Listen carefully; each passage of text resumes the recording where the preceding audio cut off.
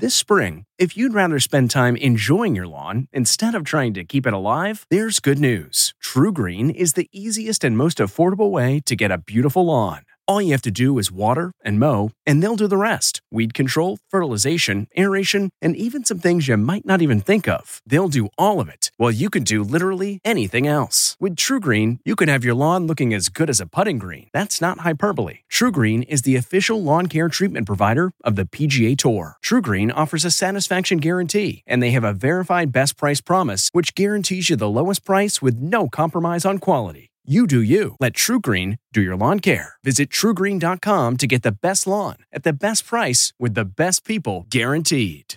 This episode is brought in part to you by Audible, your go-to destination for thrilling audio entertainment. Whether you're looking for a hair-raising experience to enjoy while you're on the move or eager to dive into sinister and shocking tales, Audible has an exclusive collection of thrillers from best-selling authors that will keep you on the edge of your seat. Like James Patterson's first audio-only thriller, The Coldest Case. Experience stories like never before, where every chilling detail is brought to life by captivating sound design.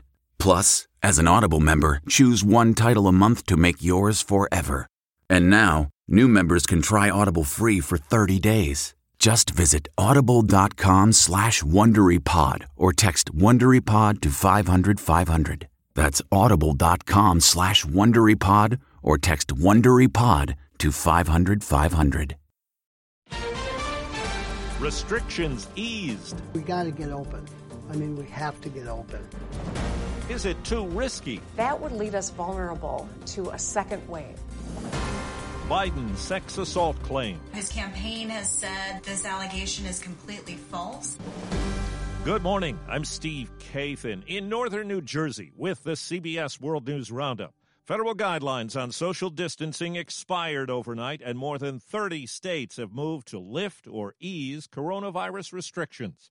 As CBS's Ian Lee tells us, it's happening in some states where cases and deaths are rising. Texas reported 50 deaths yesterday, its largest single-day toll. Governor Greg Abbott defended reopening some businesses today. The strategies that we are using meets doctor approval. Restaurants, malls, and movie theaters can operate at 25% capacity. We're opening to take care of our staff, basically. It's a step in a positive direction. Oklahoma is reopening hair and nail salons today. Friday and Saturday are booked up. And we even have 2 clients who are going to drive from Arkansas. Arkansas's governor will decide today when salons can reopen. Protesters, some armed, flooded Michigan's state capitol demanding an end to the stay-at-home order. The current state of emergency is not the virus. The current state of emergency is Michigan economy. Governor Gretchen Whitmer extended the closure of bars, theaters, and casinos through May 28. The worst thing we could do is to abandon all social distancing, to pretend like we are done with COVID-19. Ohio has extended its stay-at-home order for another 4 weeks, but manufacturing and construction can resume work Monday. In California, some opponents of the governor's order to close some beaches are headed to court.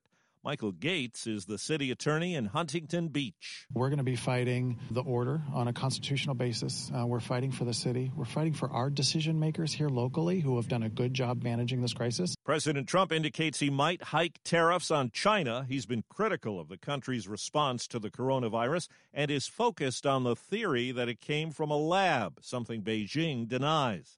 White House correspondent Ben Tracy. Back in January and February, President Trump was praising China for doing a good job and for being transparent. He now says that was in part to get the trade deal done and that it's possible that China intentionally allowed the coronavirus to spread. President Trump also said that he has seen credible evidence that the virus actually originated in a lab, but he gave no further details. Vice President Mike Pence toured a ventilator factory in Indiana. He was notably wearing a mask after receiving backlash earlier this week for not wearing one when he was at the Mayo Clinic.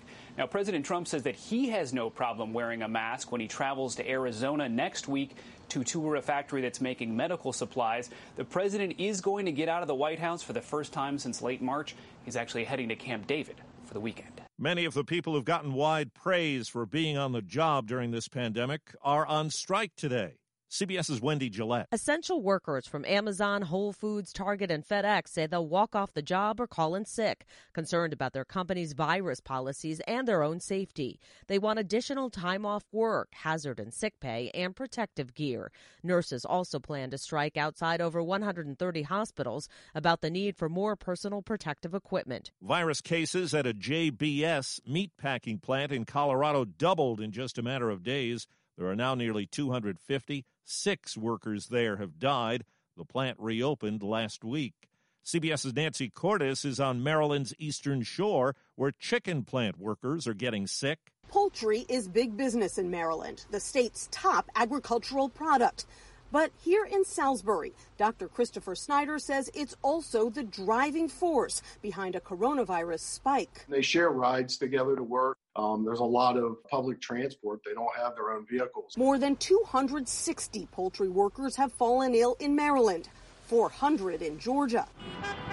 In Virginia, workers protested outside a Purdue plant this week, demanding testing and paid time off.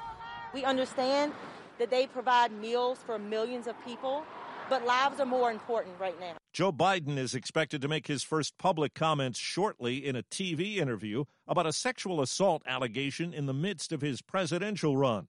His campaign has denied an allegation by former Senate staffer Tara Reid that he assaulted her in the basement of a Capitol Hill office building in the early 1990s. I remember his hands underneath my blouse and underneath my skirt, and his fingers penetrating me. Reid's account got the backing of 2 associates who say she told them about the alleged incident earlier. Last night, President Trump tweeted and retweeted what others were saying about his former National Security Advisor Michael Flynn. CBS's Stephen Portnoy says speculation about a presidential pardon has intensified. Michael Flynn was fired for not telling the vice president he discussed U.S. sanctions with Russia's ambassador. He pleaded guilty to lying to the FBI. The documents released this week show one FBI official asking in notes if the agent's goal was truth or to get him to lie so we can prosecute him or get him fired. It was a total disgrace. It's shocking. The president says his former national security advisor is now in the process of being exonerated. He was asked if he might bring Flynn back to the White House. I would certainly consider it. Yeah, I would. Stephen Portnoy, CBS News, Washington. Researchers around the world are working on a coronavirus vaccine. As CBS's Steve Futterman tells us, the pandemic has put a lot of other important work on hold. They are some of the most respected medical researchers in the world, working on solving illnesses and conditions which impact millions. Richard Fennell works at the Baylor College of Medicine in Houston. Basically, research for the year 2020 is over. Fennell works on solving birth defects like spina bifida. His program, like many, uses specially breeded mice. The mice can only be used in a short window. It's going to take me 6 months to breed enough mice to restart our experiment. And there are numerous experiments and projects. At UCLA, a doctor is trying to cure blindness. Fennell says many programs could be effective. Maybe we're going to cut back on Alzheimer's, maybe Parkinson's disease. Steve Futterman, CBS News. This pandemic has brought out unique ways to raise money. CBS's Deborah Rodriguez tells us about an online auction packed with celebrities. Sotheby's and Google are auctioning off a chance to record a song with Sting on Google Meet. If politics are your bag, you can bid on a virtual cup of coffee with Hillary Clinton or Madeleine Albright.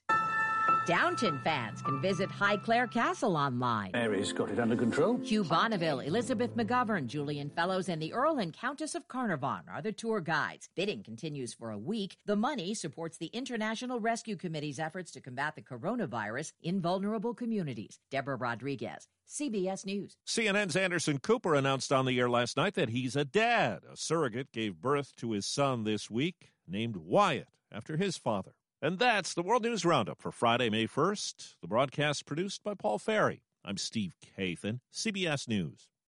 Hi, this is Jill Schlesinger, CBS News business analyst, certified financial planner, and host of the Money Watch podcast. This is the show where your money is not scary. It is a show that's all about you.